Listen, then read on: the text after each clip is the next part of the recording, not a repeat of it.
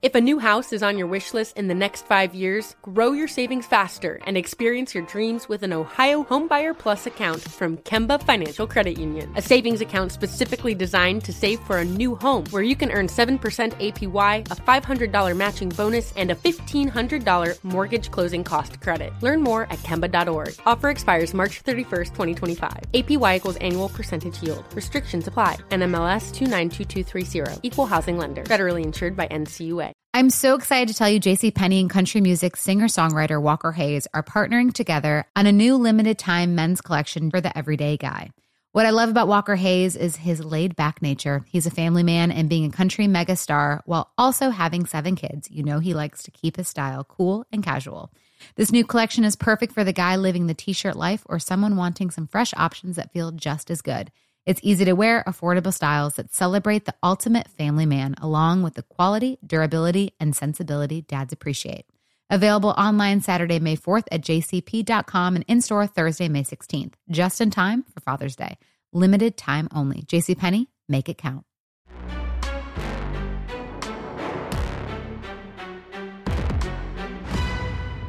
Hi, everybody. Welcome to another edition of Packers Unscripted from Packers.com. I am Mike Spofford, joined, as always, by my partner in crime, Weston Hodkowitz. We're coming to you here from our studios at Lambeau Field. Weston and we are here to talk about Packers-Cowboys in the NFC wildcard round. It was a 48-32 victory for the Green Bay Packers. That final score does not really indicate how this game went, and we will certainly get into that. But the bottom line is this. There are 4 teams left standing in the NFC looking to represent the conference in the Super Bowl, and the Green Bay Packers are one of them. Who'd have thunk it, Michael? Who would have thunk it? I mean, the Green Bay Packers, the team that so many people had counted out at so many different parts of the season, here they are in the Final Four in the NFC, the Elite 8 of the NFL, and a well-earned, well-thought-out victory. I love the game plan. I love the execution. It was multiple phases of the game coming together for what would, I think, honestly, you could call the most dominant victory of the season for Green Bay. Yeah, no question about it. I mean, this game was 27-0 late in the second quarter when Darnell Savage took that pick 6 to the house. It was 48-16 with 10 minutes to go in the fourth quarter, a 32-point lead on the road. Dallas's 16-game home winning streak that had dated back to week 1 of 2022, that was wiped out. The Cowboys' season is over. The Packers are moving on, and the number of stars in this game is it's a long list. But it certainly starts, in my opinion, with Jordan Love. His playoff debut, first game as a starting quarterback in the playoffs, and all he does is put up a maximum passer rating of 158.3 until an incomplete pass late in the fourth quarter dropped it to 157.2. 3 touchdown passes. Jordan Love was absolutely in command and was masterful in this game. One of only 5 incomplete passes he threw against the Cowboys, but even more impressively, 16 completions for 272 yards, 151 of those going through Romeo Doubs. Jordan Love, and I wrote this in our Insider Inbox column, if you want to go check that out for Monday, or Tuesday rather. Mike, it didn't matter if Dan Quinn blitzed him. It didn't matter if Dan Quinn played coverage. It didn't matter if they loaded the box, if they played 2 safeties back. Every single time Jordan had an answer for it.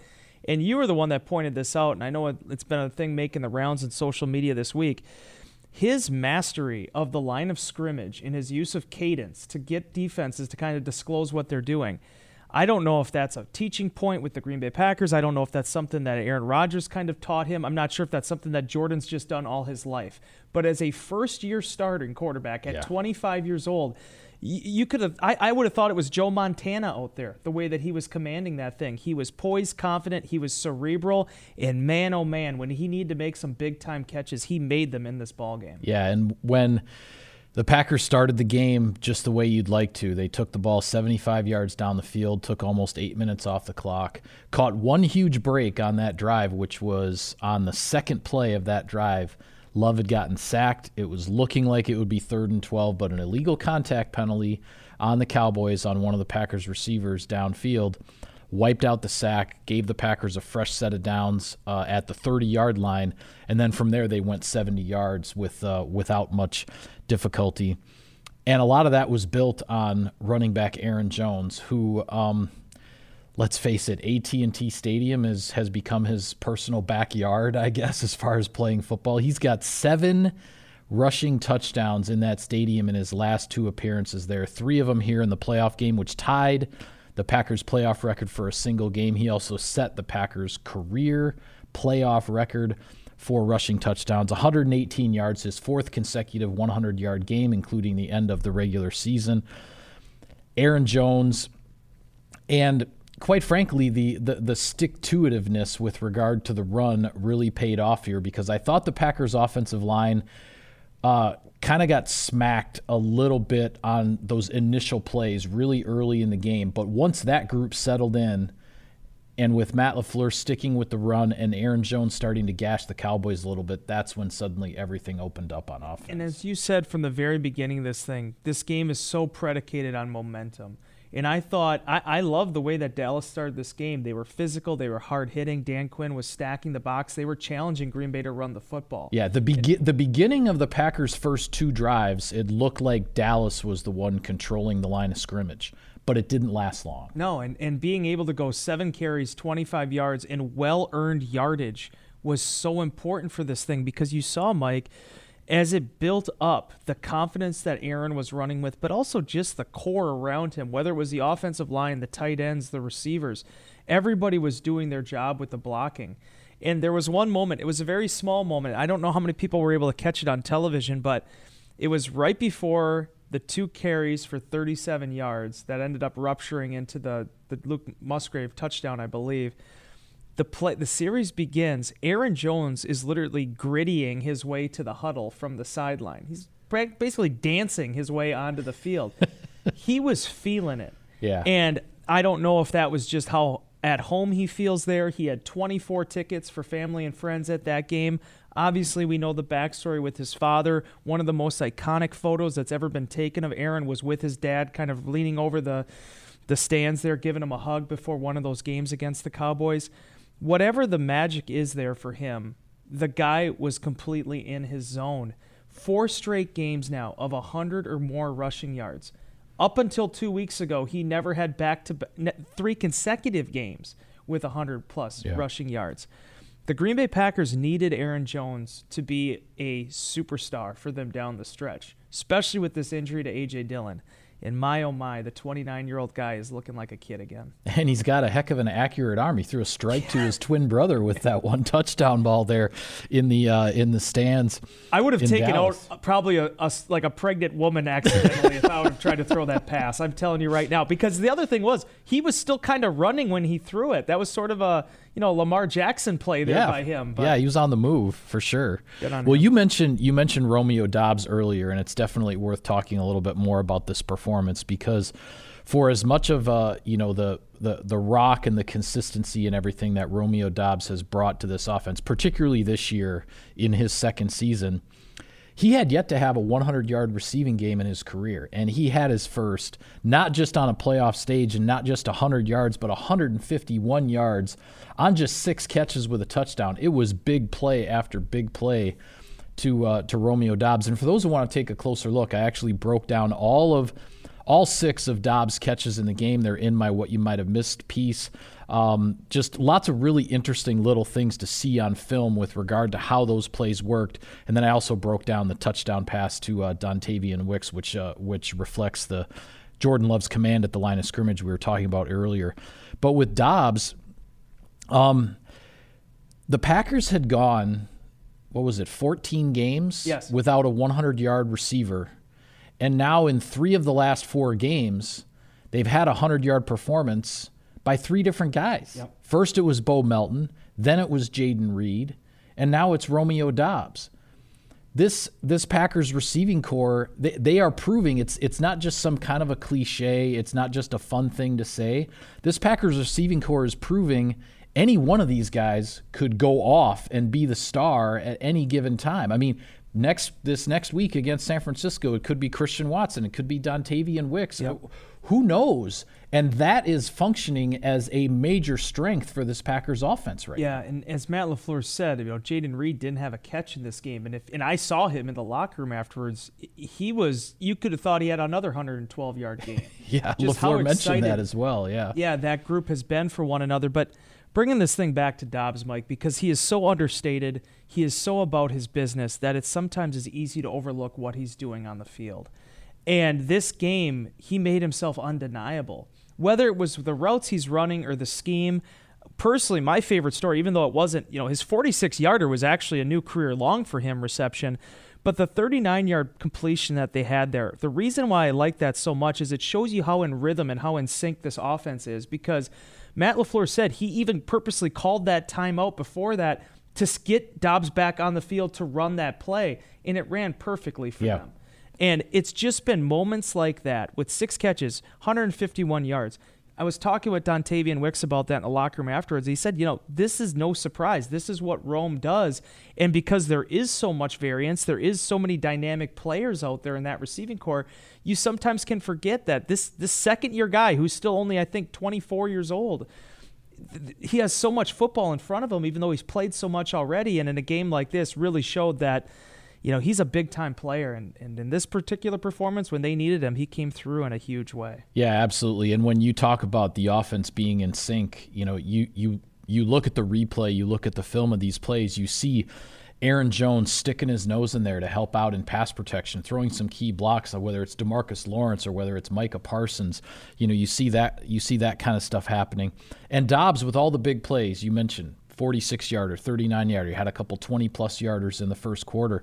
I think the most underrated play he made, perhaps, in terms of his impact on the game, and this is even aside from the touchdown that he got at the end of the game, after Jair Alexander's interception, the Packers got to 1st and goal from the 6-yard line, but then got called for holding at the turn of the quarter when then they switch ends of the field. So suddenly the Packers are on the other end of the field, and it's 1st and goal from the 16. The game is only 7-0 at this point. 1st and goal from the 16 is a tough spot, and the Packers are looking at, if you can't convert there, you maybe only get a field goal. It's only 10-0. You're only getting 3 points off of the turnover in the red zone. But on 1st and goal from the 16, it's like Romeo Dobbs, boom, slant pass down to the 1-yard line. Suddenly it's 2nd goal from the 1, and that penalty was erased. A big holding penalty is completely forgotten about. The Packers get the touchdown. They go up 14-0. They were on their way. Yeah, and his hands, man. You and I have talked about that. I mean, he plays strong with his hands, and there's so many times, whether it's plucking the ball like on a slant like that or just going up and being physical at the point of attack and showing to the defender, no, this is my football. Romeo Dobbs does it all. And again, it's so cool to see Dontavian Wicks step up and Luke Musgrave step up and Tucker Kraft emerge. And obviously you've seen players like Malik Heath and Bo Melton have their moments too. But so much of this a year ago was built around Romeo and Christian and this young nucleus that they were building with this receiving core. He's still been an impact player. He still had some phenomenal games this year. But just to see him have that career sort of defining moment and how humble he was about it afterwards, really not having too much to say, I think it speaks to the dude he is. And by the way, to correct myself, still only 23 years old. I almost put an extra year on him. So Rome's got a long way to go, man. Yeah. Well, we do need to talk about the defensive performance in this game because it was impressive. And you can't look at the statistics from this game because the Cowboys, when they were way behind, they racked up a whole bunch of yards, got extra points in the fourth quarter, all that kind of stuff. That's not what this game was about defensively for the Packers. This game was about specific moments defensively where the unit really came up big. I mentioned Alexander's interception in the red zone set up a touchdown.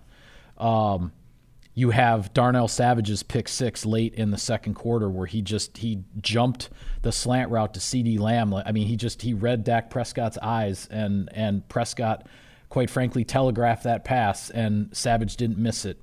He took it all the way. You had the early in the game, I believe second quarter, the Cowboys are on the edge of field goal range, possibly in field goal range, and Keyshawn Nixon chases down Dak Prescott for a sack, pushes them out of field goal range. They have to punt. And another, what I thought was kind of an underrated moment for the defense in this game, the opening drive of the second half. It's 27-7. The Cowboys have scored on the final play of the first half to get on the board. They get the ball coming out in the third quarter. They're driving down the field. They get across midfield. They're into scoring territory. And then Preston Smith swats that pass down on third down and forces the Cowboys to kick a field goal. And at that point, Wes, 27-10 felt a heck of a lot different than 27-14 if the Cowboys would have been able to finish that drive, double up on either side of the half. From 27-0 to 27-14, it still would have felt like anybody's game at that point. I thought the defense rose up in some really key moments in this game, and that's something they need to hang their hat on moving forward to San Francisco. It's an excellent point, because you remember at the end of that first half, you end up having the Anders Carlson missed extra point. So that's where it gets kind of dicey if you end up getting 2 touchdowns and 2 extra points for Dallas, and there's still, what would there have been at that point, 9 minutes and 27 seconds left in the third quarter. That's an eternity. Yeah. And I remarked to my former colleague Rob Domofsky when we were in the halftime line to go get some ice cream, give you some background insight into the life of a sports reporter, but I mentioned to him, I was like, hey, dude, I was here for 26-3. You know, when Matt Flynn and Eddie Lacy led these guys back, I wasn't resting on any laurels at that point when he was congratulating me on going on to San Francisco. But that being said, the defense, when they needed big moments, they had big moments. Quickly, I'm just going to go through the 4 that you outlined. Jair Alexander, he mentioned in the locker room, 5 to 6 hours a day he was spending in the training room, sleeping in compression sleeve, boots, just to make sure that his ankle's good to go after he has that really unfortunate freak incident during the jog-through on Wednesday. He toughs it out. He goes out there. He plays lights-out football, gets his first interception of the season on that slant pass. And as you mentioned with the Romeo Doubs slant, with the final touchdown run there by Jones, turns that into 7 points. Then you come back and get the Darnell Savage pick 6. Mike, for my money, I've seen a lot of cool pick 6s in my life. That was probably the most aesthetically pleasing, because Darnell was in second gear when he caught that ball. Yeah. And he was in the fourth gear by midfield. Yeah. I mean, and as I think it was Kenny Clark said it in the locker room, when Darnell Savage is running in the open field and you see that grass in front of him, no one's catching that guy. And then he put it on cruise control 25 yards from the end zone because nobody was close to him. He literally just waltzed across the goal line. And you could just see the body language of that time of the Cowboys. Oh, yeah. The air was 100%. out of the balloon in the stadium, and you would expect that when you go down 27-0. But that was, really felt like there's going to be no Wayne Larrivee daggers in the second quarter. You even lamented even the third quarter sometimes. I thought third quarter is still a little early. I mean, hey, okay, I was in college. And I watched Houston and Buffalo, the 35-3 game out at Old Rich Stadium in Buffalo. That was 35-3 in the third quarter. Yeah. And the Buffalo Bills came back and won that game and eventually got to the Super Bowl that year. So calling a dagger in the third quarter, I'm sorry, not my style. Wayne wants to do it, that's fine. Yeah. Not my style at all. Wayne's the man. We're just two peasants down here. But but that being said, I really did feel, and Darnell even acknowledged it afterwards. At first, he didn't want to take too much credit for it, but he did acknowledge, he's like, 27-0 is a big deficit. And guys were even riding him a little bit like, hey, celebrate more. He's like, we got 2 more quarters to play yet. Yeah, there was still a lot of football left at that point. You're absolutely spot on with the deflection from Preston. Devondre Campbell also got credited for a sack at the beginning of that final part of that series too, being able to stop Prescott after kind of a weird sort of aborted play. But I got to mention this, Michael, because I really did feel like the Keyshawn Nixon play was one of my more underrated moments in this game because of how relentless Keyshawn was there. I thought that play specifically really spoke towards the defensive performance of this because, yeah, he got the sack, but if he misses that tackle, Dak's going to have some opportunities. He didn't allow that. Yeah. He was able to come through there. 2 weeks after having his first half sack in his NFL career, he gets his first full sack and his first postseason sack, and Green Bay was off and running. Well, and I thought the key to that play, and I was chatting with the fans in the live blog at the time, and a lot of the fans shared the same sentiment that I had, which is that Nixon was able to make that play, because he was absolutely decisive. Yes. He did not hesitate. Yep. As soon as he made up his mind, I'm going after the quarterback here. I'm not gonna be all cautious and see if he wants to pump fake or throw it. I mean, because Prescott tried to pump fake, it didn't matter because Nixon had decided I'm going for the midsection. I'm going to try to get him down, and he was able to get the sack, which pushed him out of field goal range. I want to bring up another thing that I hadn't realized until I was kind of looking back and processing the game. So Jordan Love hits the 20-yard touchdown to Dontavian Wicks, puts the Packers up 20-0. In a really strange, the way this played out, a strange sequence of events, Jordan Love leaves the field with a 20-0 lead. The next time he took a snap, it was 27-10. Yeah. Because there was the pick six. The Cowboys get a touchdown on the last play of the half. They drive down and get a field goal on the opening drive of the third quarter. So the game has gone from 20-0 to 27-10, and Jordan Love hasn't taken a snap. But then what happens? The Packers' 2 drives in the third quarter, they go 75 yards in 5 plays and 75 yards in 3 plays. 150 yards in 8 plays and 2 touchdowns after that kind of weird layoff for the offense where they hadn't even been on the field. Like that just shows you how everything was clicking and nothing was going to stop the Packers offense in this game. Well, like I said too, it was in that quarter that I saw Aaron kind of just dancing his way on the field. I mean, because again, the offense was just feeling it, and it didn't matter how long they were sitting, on the seats and on the bench. They were ready to play, and they felt confident in their plan. Kenny Clark also joked afterwards. He's like, yeah, it was getting a little tight there in terms of needing a breather because it was almost the opposite of some of these games where, hey, the offense goes 3 and out, the defense got to go back out there. No, Green Bay was having so much success that the defense was continually put out on the field, and obviously the offense just being able to make big plays and huge ruptures too. I mean, for Luke Musgrave to come out uncovered on that play action after those back-to-back explosive runs by Aaron Jones. I asked Luke about that afterwards in the locker room, and he said, those are the hardest catches to make because the ball is up there for just so long. There's so much time to think about it. He did everything right, though. He got the crazy thing when that play happened, the folks in the live blog were messaging me saying there was nobody within the camera shot. Yeah.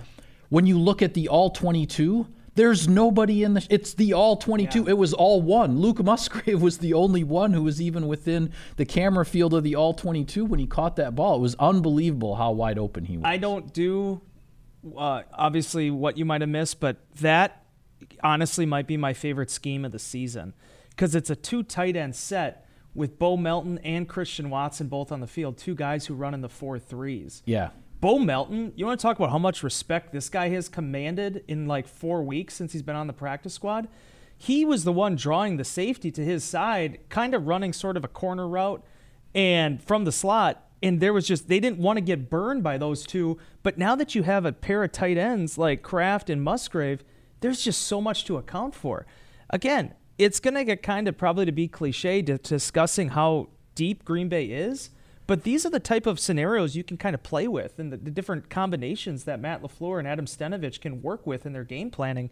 And it's playing off in a big way for Green Bay. Yeah, well, I'll take care of a little bit of sponsor business here, Wes, and then we'll start looking around at the rest of Wild Card Weekend. Sirius XM NFL Radio delivers hard-hitting analysis and up-to-the-minute NFL news that true football fanatics need 24/7, 365. And at Cousin Subs, we have something for everyone, like our Wisconsin cheese curds, mac and cheese, golden fries, and creamy shakes, all paired with your favorite sub or sub in a bowl. Cousin Subs, 50 years of better. All right, so the Packers become the first number 7 seed in the 4 years of this current playoff format to knock off a number 2.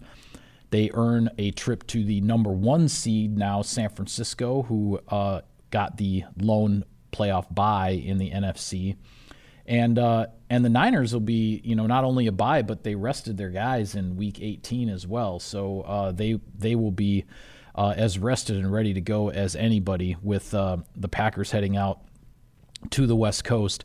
Interestingly, Wes, the Packers were the only road team on Wild Card Weekend to get a victory out of the 6 games. The home teams went 5 out of 6, with Houston defeating Cleveland, Kansas City defeating Miami, Detroit beating the Rams, Tampa Bay finishing off the apparently unstoppable collapse of the Philadelphia Eagles. And there's one other AFC game I'm missing in there. And obviously Buffalo winning at home against. Did you come up with unstoppable collapse, or did you pull that from somewhere? No, it just came to me. That's a great line. Sorry, that's the writer in me. Well, here, okay. Before we get into these games, this is something that's worth sharing, because you and I talk all the time. We say it on this show. We say it in Insider Inbox. It's a week-to-week league. All you can do is deal with what is in front of you. And I understand fans like to look ahead, and everybody wants to look at the big picture and all that. Wes, after 11 games this season, the Philadelphia Eagles were 10-1. The Green Bay Packers were 5-6. If anybody had said at that moment that the Packers would be alive in the playoffs longer than the Philadelphia Eagles, you would have been sent to an insane asylum. But that's how insane, that's how crazy this league is. You just don't know where a season is going to go for one team or another team. Teams improve, teams fall off, teams plateau. They ride a roller coaster that they can't get off. I mean, every single season is its own entity, and where the Packers are right now and where the Eagles are right now is, I think, a lesson for everybody in terms of just how you have to, yes, it's cliche and it's boring, but you have to take it 1 week at a time in this league. The thing about the NFL is, and you and I have preached this so much, it's about improving throughout the course of the season. If there would have been an in-season tournament for the National Football League, Philadelphia would have probably been, if not victorious, definitely in the running. But you got to play the 17 games. Yep. You have to handle the 18 weeks. And I'm not going to get into all the things that went wrong for Philly this year. Obviously, there's probably enough media on the West Coast, or the East Coast, that are going to do that. But the Green Bay Packers improved from week 1 against Chicago to week 18 against Chicago. In this game against Dallas, I thought they really showed where they've grown. And it's not just the players, it's the coaches too, understanding these guys, knowing what buttons to push, which plays to call, what the scheme is going to entail. And I really love the mentality that Green Bay has had during this. Philadelphia, man, I don't know if there's ever been a playoff team that was, again, the top wild card that went up against, a respectable but not world beater in Tampa Bay. Yeah, the number 4 seed of the division champs. 32-9 for a team that had won 10 of its first 11. It wasn't really a surprise based on how they finished the year. No, it really wasn't. It really wasn't. And so the defending NFC champions go from 10-1 to losing 6 of their last 7, including the playoff game. They are out. The Packers are on their way to San Francisco. Tampa Bay is on its way to Detroit. As I like to say, I'm not in the business of tossing bouquets at division rivals, but I will say hats off to the Lions. 32 years without a playoff victory for that franchise, and they got it. They barely hung on 24-23, but a win is a win. They knocked out the Rams, a team that had been playing some pretty darn good football, I thought, heading into the playoffs. The Lions take care of business there. So they stopped Kyren Williams, too. They finally took the ball out of his hands. Yeah, they were. And for all those who always wonder when we talk about, red zone and all these, catchwords, this and that, the Detroit Lions stopped the LA Rams 3 times in the red zone and made them kick field goals 3 times and hung on and won that game by 1 point. That was the difference. Yep. The difference in that game. So the Lions, having gone 32 years without a playoff victory, 30 years without a home playoff game, suddenly now have 2 home playoff games in 2 weeks because the Packers knocked the Cowboys out. Yeah, and here's the thing I like the most about the Lions and just the way this thing has kind of played out for them this season. That was a highly emotional game with Matthew Stafford going into Detroit. And people talk about whether or not you could wear a 9 jersey at the stadium, And the emotions of Jared Goff as well, that he leads the Lions into the playoffs, but then he's got to knock off his old team, and there was obviously some bad feelings with the trade and how all that went down, and there was a lot tied up in that matchup. But this is what I love. I mean, NFC Central, here we go. Back in the day, the black and blue division here, holding up the stanchion here for the NFC. Two of the 4 left standing in the conference from the old black and blue. But Detroit, this is a great opportunity for them. They're going to have an opportunity to take on a Tampa team that I'm sure they feel pretty good about matching up with. And now you look at the San Francisco 49ers. We're going to have a lot of chances to talk about them later this week, but I made the comment in Insider Inbox that 2 years ago, the roles were reversed. Yep. San Francisco came in here, underdogs. upset Green Bay in a cold weather game. They were the 6th seed, I believe, when they came. Same exact circumstances too, because of the Monday Nighter. They came here on a 6-day week to play on a Saturday night, and there they go. But it was a fun overall Super Wildcard weekend. I had a really good time with the games. I unfortunately, as I told you in our pre-production meeting, I fell asleep in the second half of Philadelphia and Tampa because I didn't really sleep a lot the night before. We got back from Dallas quite a bit later than we had planned. I lost a fair amount of sleep on Sunday night as well. That was what's supposed to be a 2-hour flight from Dallas back to Green Bay. That was a long travel evening. Did I tell you I had a flat tire when I got back to Green Bay? No, you did? Your car was parked not that far. Why didn't you say something? Because I got it over to Quick Trip. Yeah. I can say. Oh, the one right by the airport there? Yeah, yep. I got it over there, inflated that thing, got it back home, figured it all out. Yeah. Okay, well, good. I turned on my car, so it's 1 degree outside? It took me like 20 minutes to get my car scraped off to be able to drive it home. That was we came back to the deep freeze. And it was the permafrost. Like there's different types of no doubt freeze over your car. It was the permafrost one, the one where it's like you almost need a match just to get the stuff off your windshield.